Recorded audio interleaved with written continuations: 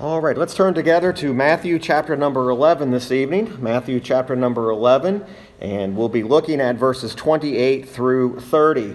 We have been dealing with these final passages of Matthew chapter number 11, and as the Lord has been revealing much about himself and, of course, much about the sovereignty of God. And if we were to give this a title tonight, we've simply entitled the main subject as Come Unto Me, but we might subtitle it The Sovereignty of God in Saving Sinners and the Call of the Gospel to All Who Hear It.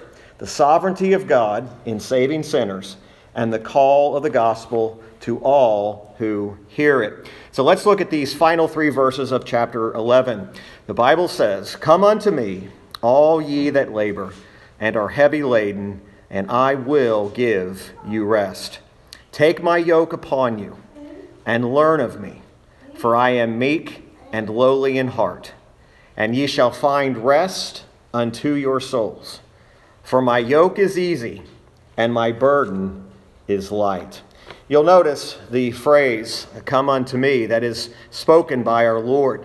And it is a beautiful statement. It is a statement of course, invitation. But it's also a statement that is a command. It is a command that the Lord here is calling unto himself those who will call and come unto him.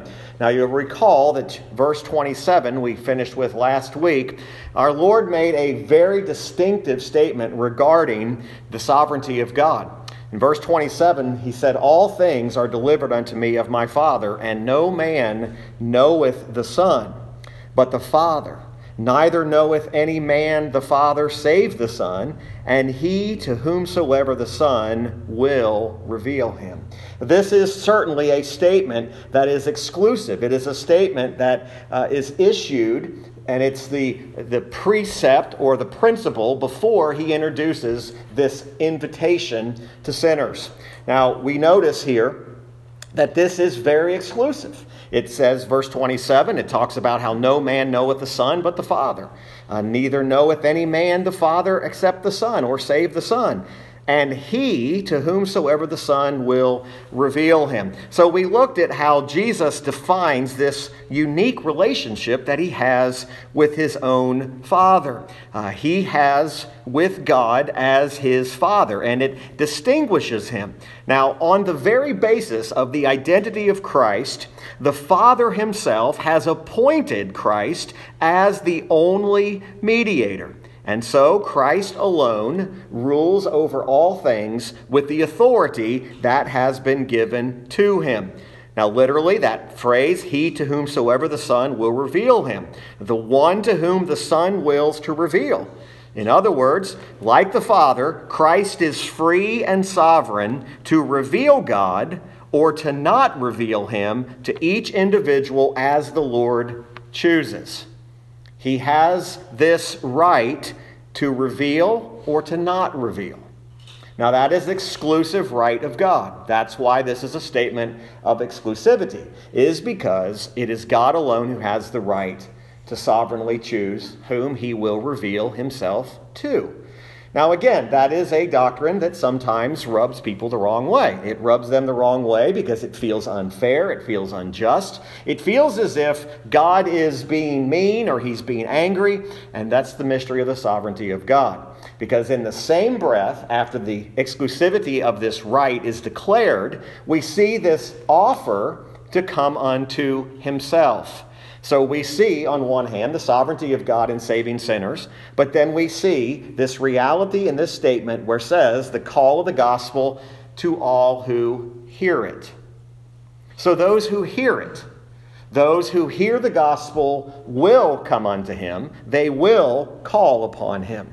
So after this particular invitation, he says, Come unto me, all ye that labor and are heavy laden, and I will give you rest. It's very clear here, based on the context, that Jesus is talking about a very specific burden. He's talking about that which is toilsome, that which is heavy.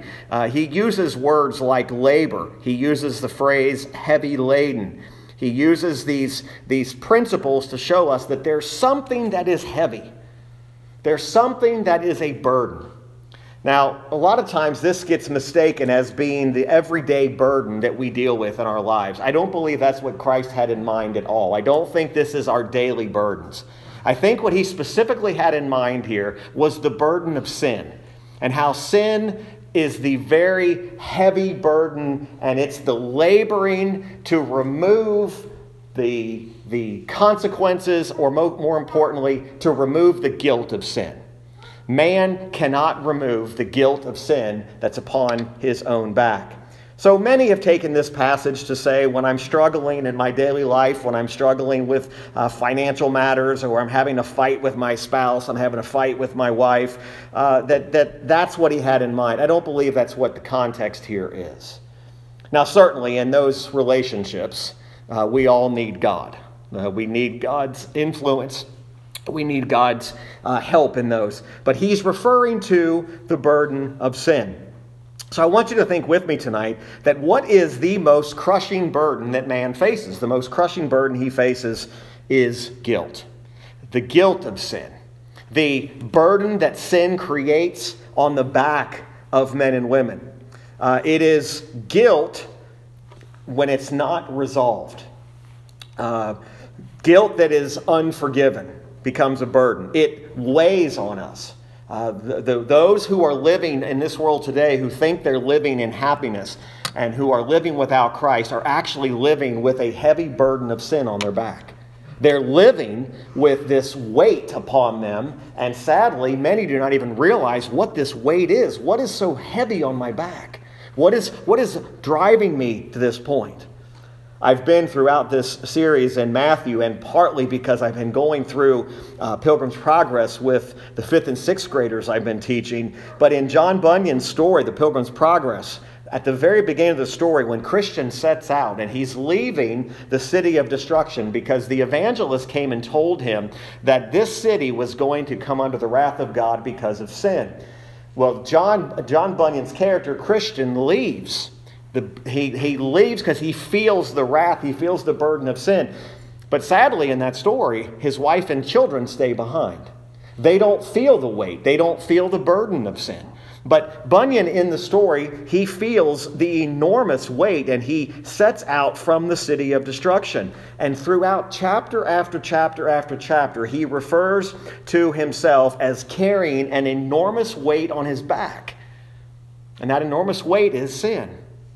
And throughout the story, we see at every corner, every crossroad, he begins to find out that he's going to the place where he can put that burden down. And in one of the chapters, he comes to the foot of the cross.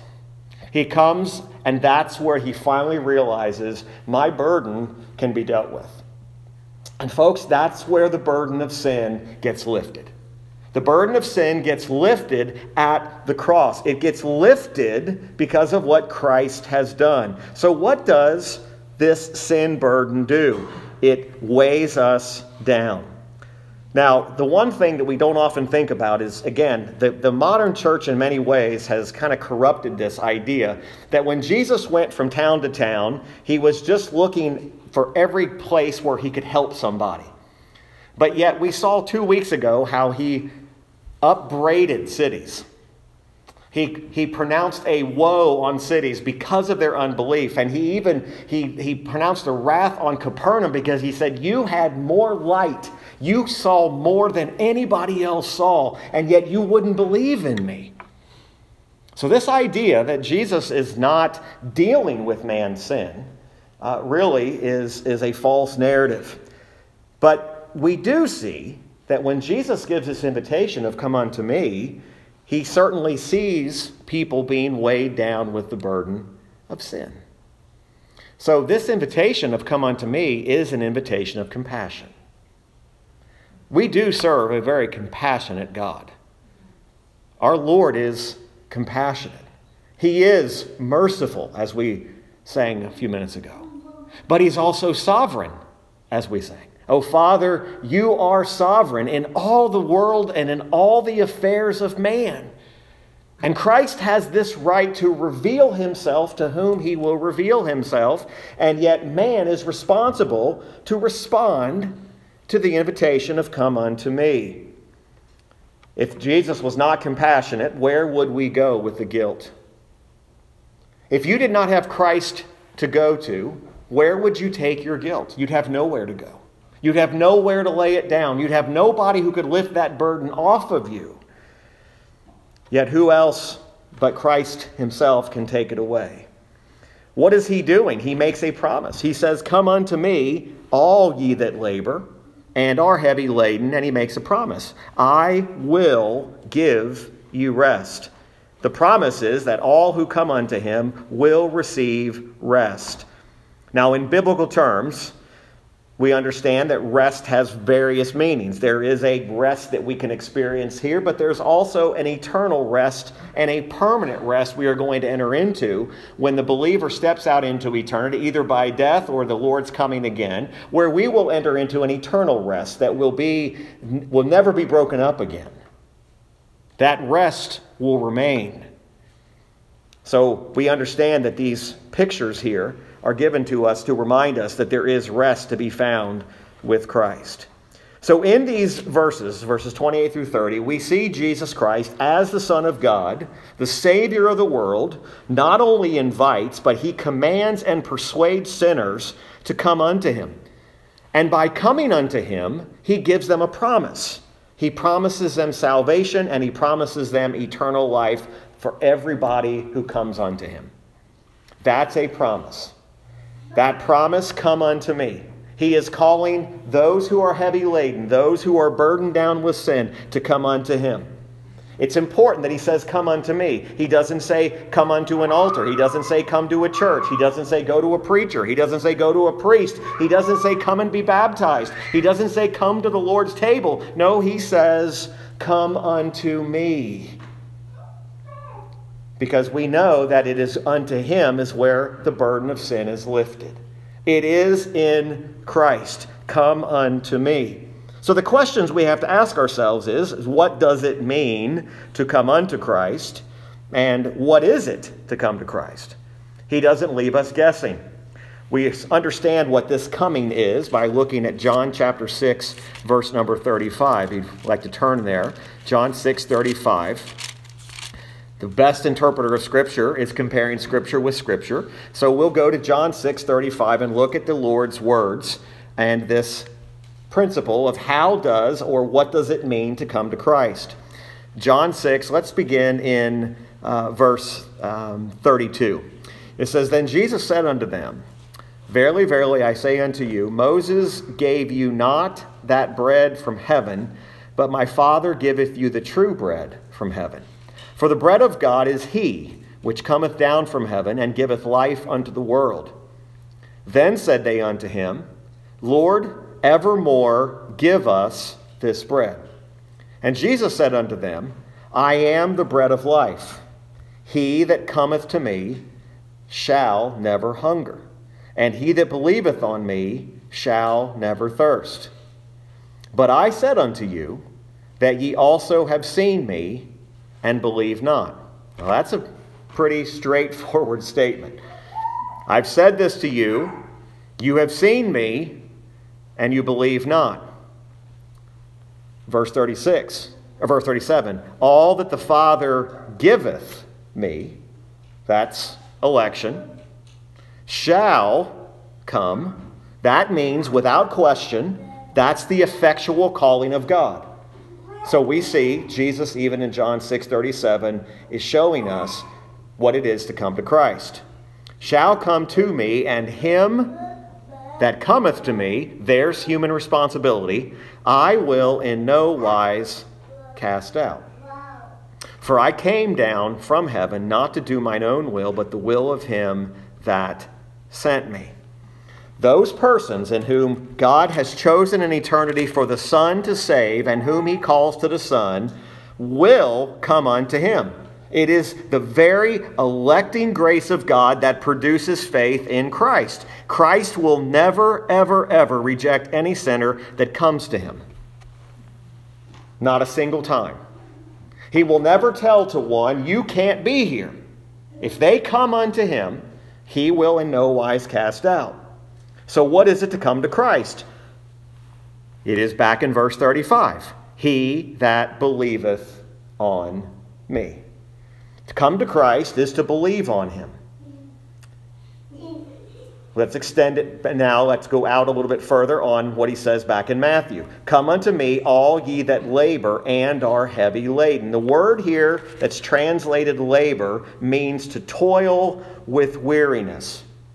So all who toil with weariness and are heavy laden, they are burdened down with a weight that they cannot get rid of. So he says, if you are weighed down with a weight that you cannot get rid of, you are to come to Christ. That's as clear as we can put this. If you are weighed down by a weight that you cannot get rid of, come to Christ. Now, there are people, again we mentioned this, there are people who are toiling right now. There are people who are heavy laden. They are doing everything they can to try to remove that weight from their back, that burden like John Bunyan talked about in Pilgrim's Progress. They're trying to find all sorts of works, all sorts of ways to get rid of that weight, and they keep coming up empty. The weight just keeps getting heavier. Christ says, all of you who are heavy laden, all of you who are toiling, come to me. To seek salvation by your own righteousness are people who are ignoring the invitation of Christ. They are trying by their own works to remove a burden that's impossible for them to remove. The problem is even if you could remove the sin, which you can't, you couldn't get rid of the guilt. You can't get rid of the guilt of sin. And that is part of that burden. We tell and we say often to people, if you are trying to get saved or you're trying to earn your way to heaven by your own works, your own righteousness, you are trying to save yourself. And man cannot do that. Man cannot save himself. Romans chapter 10, verses 1 through 4. Again, Paul made reference to this. All of these thoughts go together. Romans 10, verses 1 through 4. And I love Paul's words, and we can certainly learn a lesson from Paul's burden for his people. Romans 10, verse 1, Brethren, my heart's desire and prayer to God for Israel is that they might be saved. For I bear them record that they have a zeal of God, but not according to knowledge. Now, to have a God that is not according to knowledge is a God of your own creation. What Paul was concerned about in the church of Rome and what he was concerned about with Israel was that what they've done is they have created, instead of having understanding God according to knowledge, they have a way of righteousness that's their own creation. Works, right? For they, being ignorant of God's righteousness and going about to establish their own righteousness. Now, I've got that underlined in my Bible. That's important. Going about to establish their own righteousness. They are trying to find their own standard, their own way of saying, this is what will remove the burden of sin, will remove guilt, and will give me a righteous standing before a holy God. That's exactly what Paul was saying. That's what Israel's doing. And he says, my prayer to God is that they would be saved. They have not submitted themselves unto the righteousness of God. Now watch this. For Christ is the end of the law for righteousness to everyone that believeth. Everyone that believes is the definition that Jesus gave in John 6:35, that to come to Christ is to believe in Christ. The end of the law is Christ. That's where it's to be found. If you are laboring and you are heavy laden, you're trying everything you can to save yourself, Jesus says, come to me. The Lord Jesus Christ promises that He will, without exception, this is important because we're accused of preaching this false gospel that people they don't listen closely enough. The Lord Jesus Christ promises that he will, without exception, receive all who come to God by him. He's not going to refuse any. Now again, that's that delicate balance between the sovereignty of God, God revealing himself to whom he will, and the responsibility of man. Again, we said this past Sunday. That's why we preach the gospel without exception to every single person we see, and we do not exclude it from anyone, no matter what they look like, no matter what their background is. They hear the same gospel. Because it's not up to us to determine or to reveal, it's up to us to proclaim the truth. Yet, Jesus Christ has the sovereign authority to reveal himself to whom he will reveal himself. This heavy weight, this laboring, is who Jesus is speaking of. Now let's add to the invitation here. And I will give you rest. Now, we often see the word rest, and the first thing that comes to our mind is relaxation. We think about taking it easy. When we see the word rest, we think about resting, putting our feet up in a chair, or laying down on a couch, or just not doing anything. But it has more than just a meaning of resting. It also has the meaning, in a sense, of refreshment. That's the rest that Christ gives to sinners. There is a removal of the labor of trying to save yourself by your own works, and a restoration or a reviving of life. When you come to Christ, you begin to realize just how wrong you had it. How you were trying to do everything you could, and yet this invitation, come unto me and I will give you rest. I will give you a reviving of life. And we often say, well, this rest is free. This rest was not free. This rest is what Jesus Christ paid for on the cross. Don't ever say your salvation was free. It cost Jesus Christ dearly. He paid the price. He accomplished your salvation from beginning to end. Not just made it possible, he actually accomplished it. He paid the price, yet he gives it to us freely. He purchased our salvation with his own blood. Now, what is he saying? I give that salvation freely to all who will believe in me, and this is a present rest. Every person who comes to Christ, every person who believes on Christ, the moment they believe, they enter into this rest that Jesus was talking about. Now, in our study on Sunday mornings in the book of Hebrews, we dealt with this way back, but in Hebrews chapter 4, verse 3, the writer of Hebrews made mention of this rest. Hebrews chapter 4, verse 3, he says, "For we which have believed do enter into rest. As he said, as I have sworn in my wrath, if they shall enter into my rest, although the works were finished from the foundation of the world." There is this rest that's not only for now, but this rest that is a permanent, eternal rest. This rest is refreshing. This rest is going to be permanent. But in John chapter number 1, Jesus also says that this is a rest that is satisfying. John chapter 1, verse 45. John 1, verse 45. And as Philip finds his brother, he says, Philip findeth Nathanael, and saith unto him, We have found him, of whom Moses in the law and the prophets did write, Jesus of Nazareth, the son of Joseph.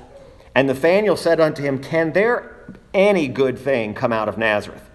Philip saith unto him, Come and see. I love this. Jesus saw Nathanael coming to him, and saith of him, Behold, an Israelite indeed, in whom is no guile. Nathanael says unto him, Whence knowest, or how do you know me? Jesus answered and said unto him, Before that Philip called thee, when thou wast under the fig tree, I saw thee. Jesus says, before Philip ever said anything to you, Nathanael, I saw you.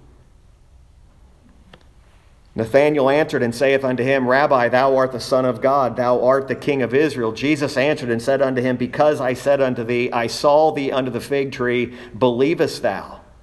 Thou shalt see greater things than these.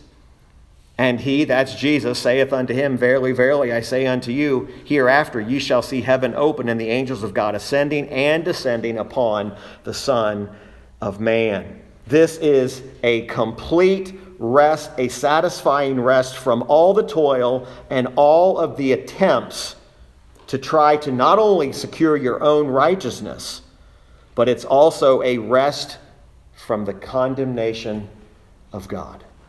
Folks, do you realize what it is to not be under the condemnation of God any longer? That is a restful state. There is therefore no condemnation to those that are in Christ Jesus. No condemnation.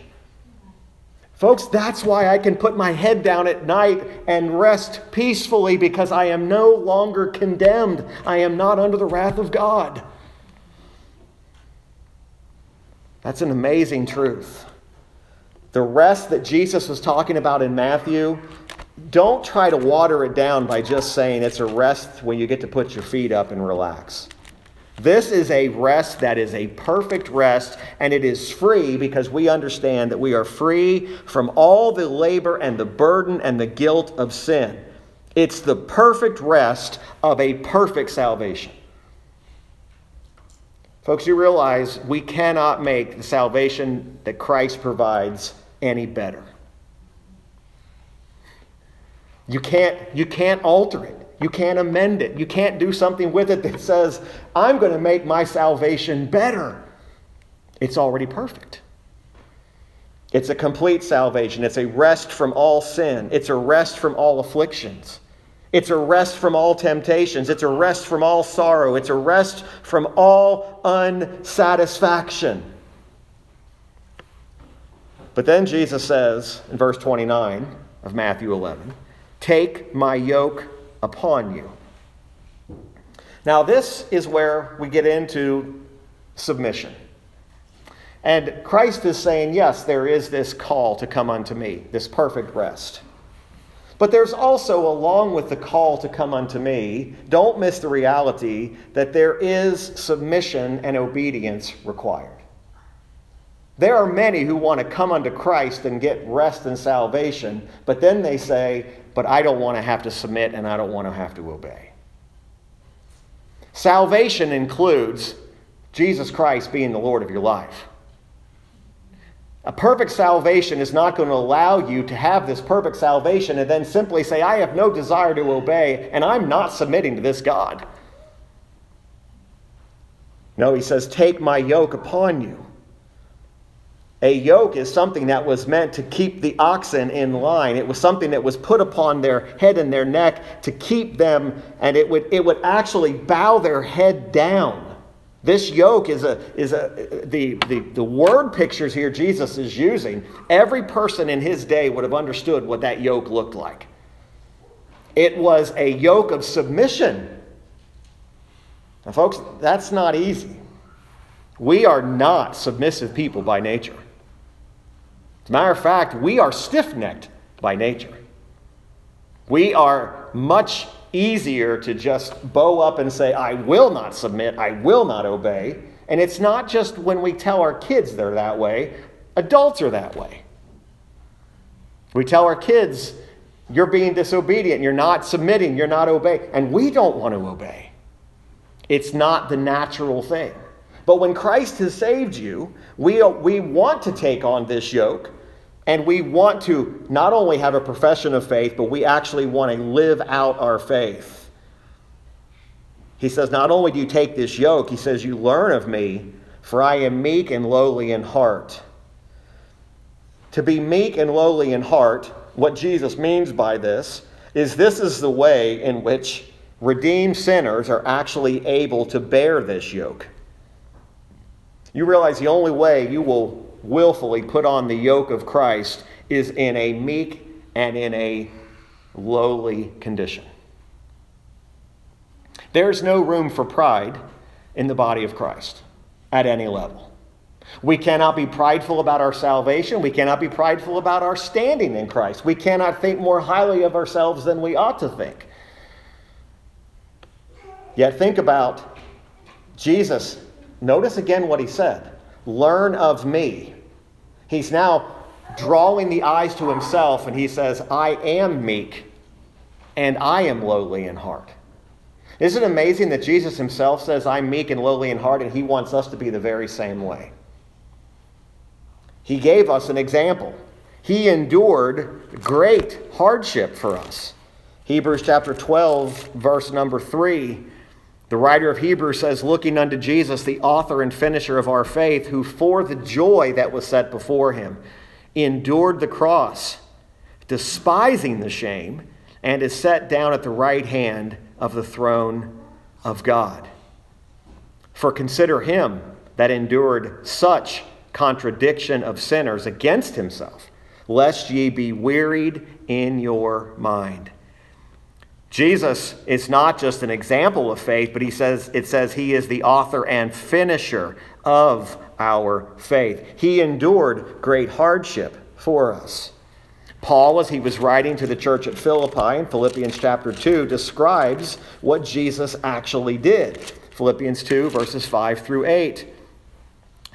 He says, let this mind be in you. Remember, this is the concept of meek and lowly, which was also in Christ Jesus, who being in the form of God, thought it not robbery to be equal with God, but made himself of no reputation, and took upon him the form of a servant, and was made in the likeness of men.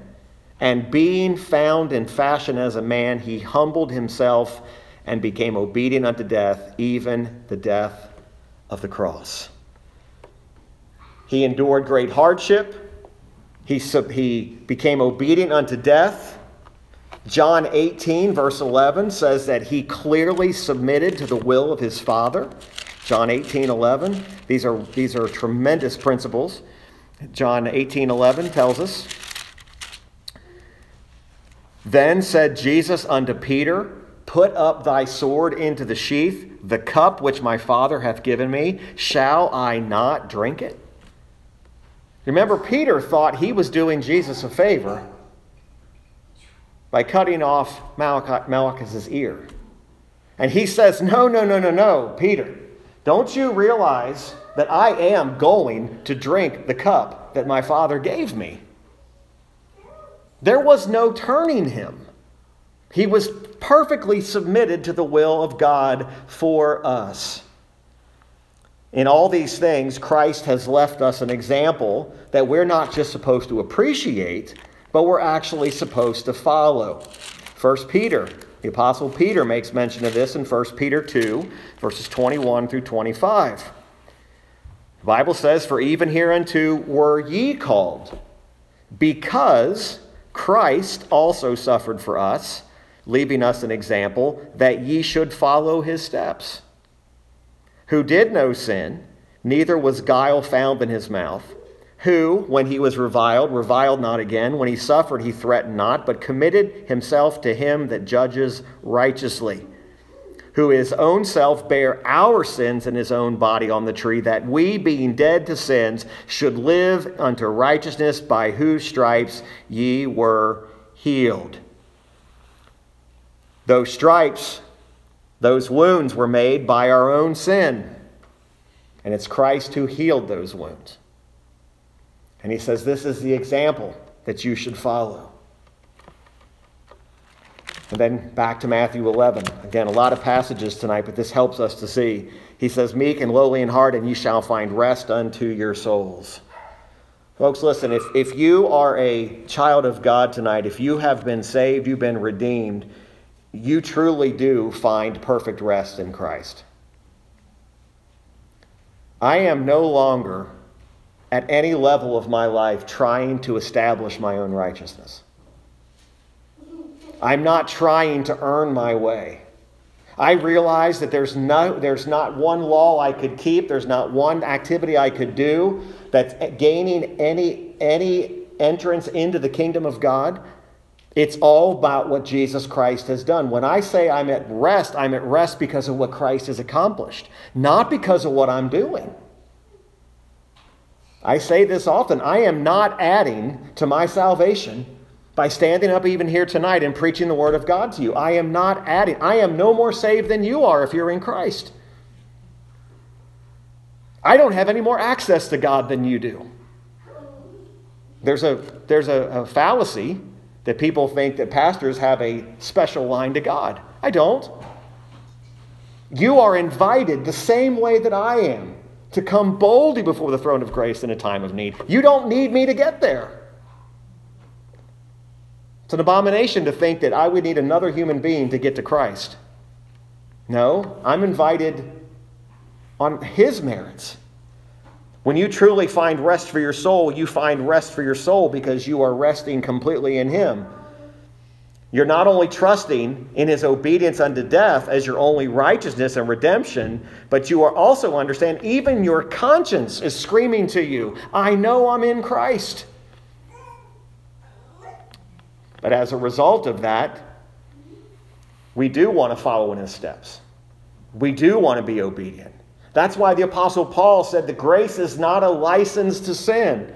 And I would say it over and over and over again. If you say you're in Christ, but I can do whatever I want to do, I'm not sure you're really in Christ. It's not a license to do whatever you want to do. We obtain rest in a faithful Savior. We trust in every aspect of His providence. We trust in every aspect of His sovereignty. We have rest because we have a heart that believes in Him. And the final verse, verse 30, for my yoke is easy and my burden is light. Everybody who has come to Christ, who's believed on Christ, finds that verse 100% true. His commands are not burdensome and they're not grievous. If you are burdened, you're missing what He said. He says, my yoke.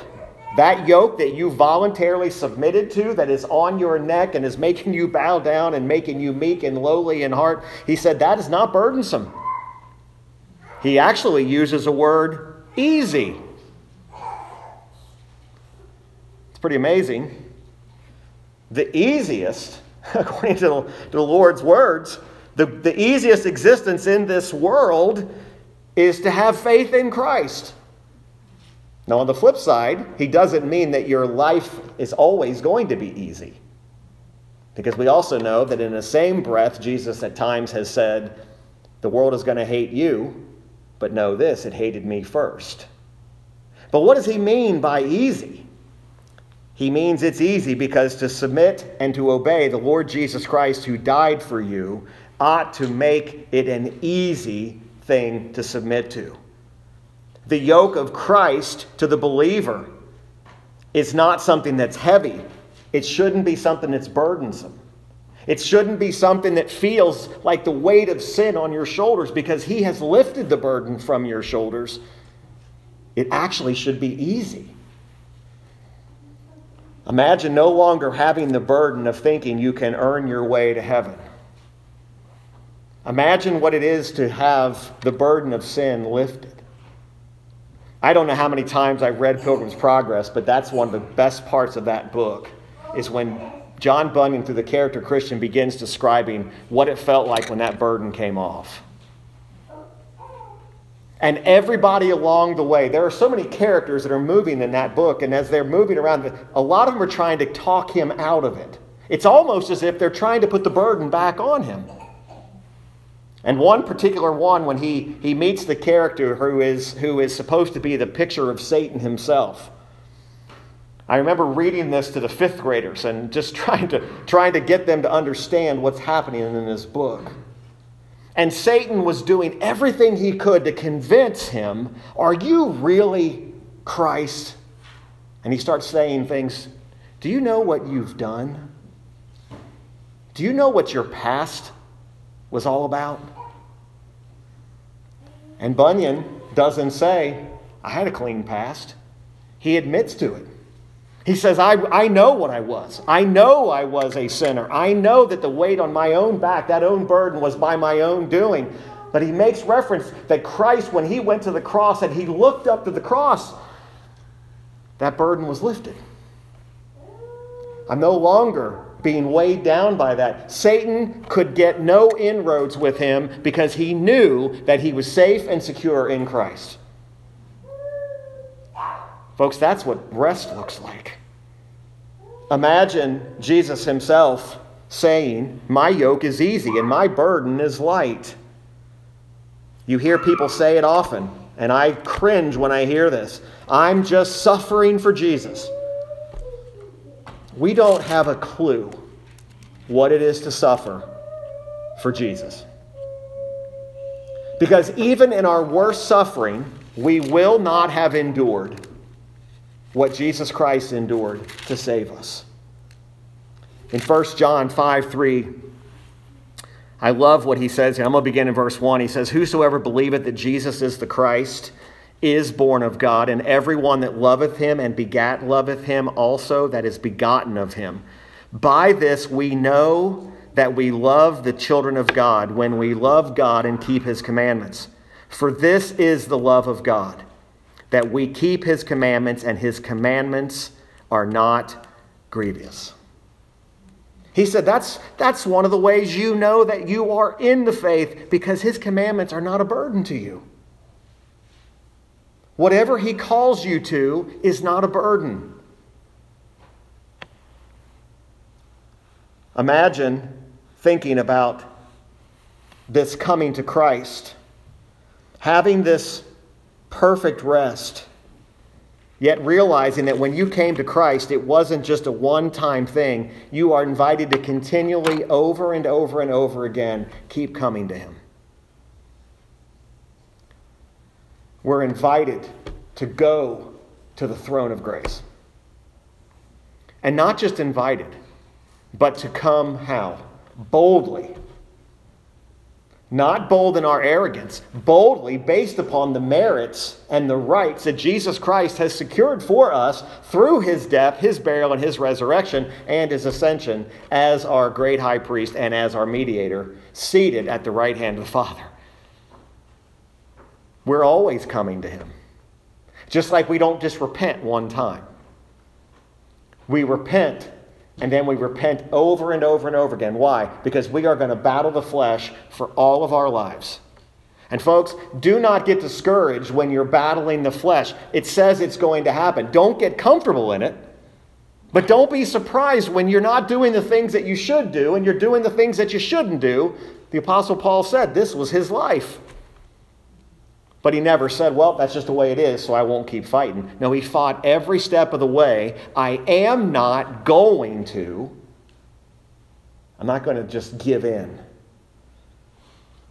What an amazing experience for those who know Christ to be able to call Christ our own.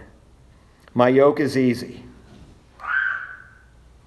One of the notes in my Bible that has been such a help to me with regard to this, my yoke is easy.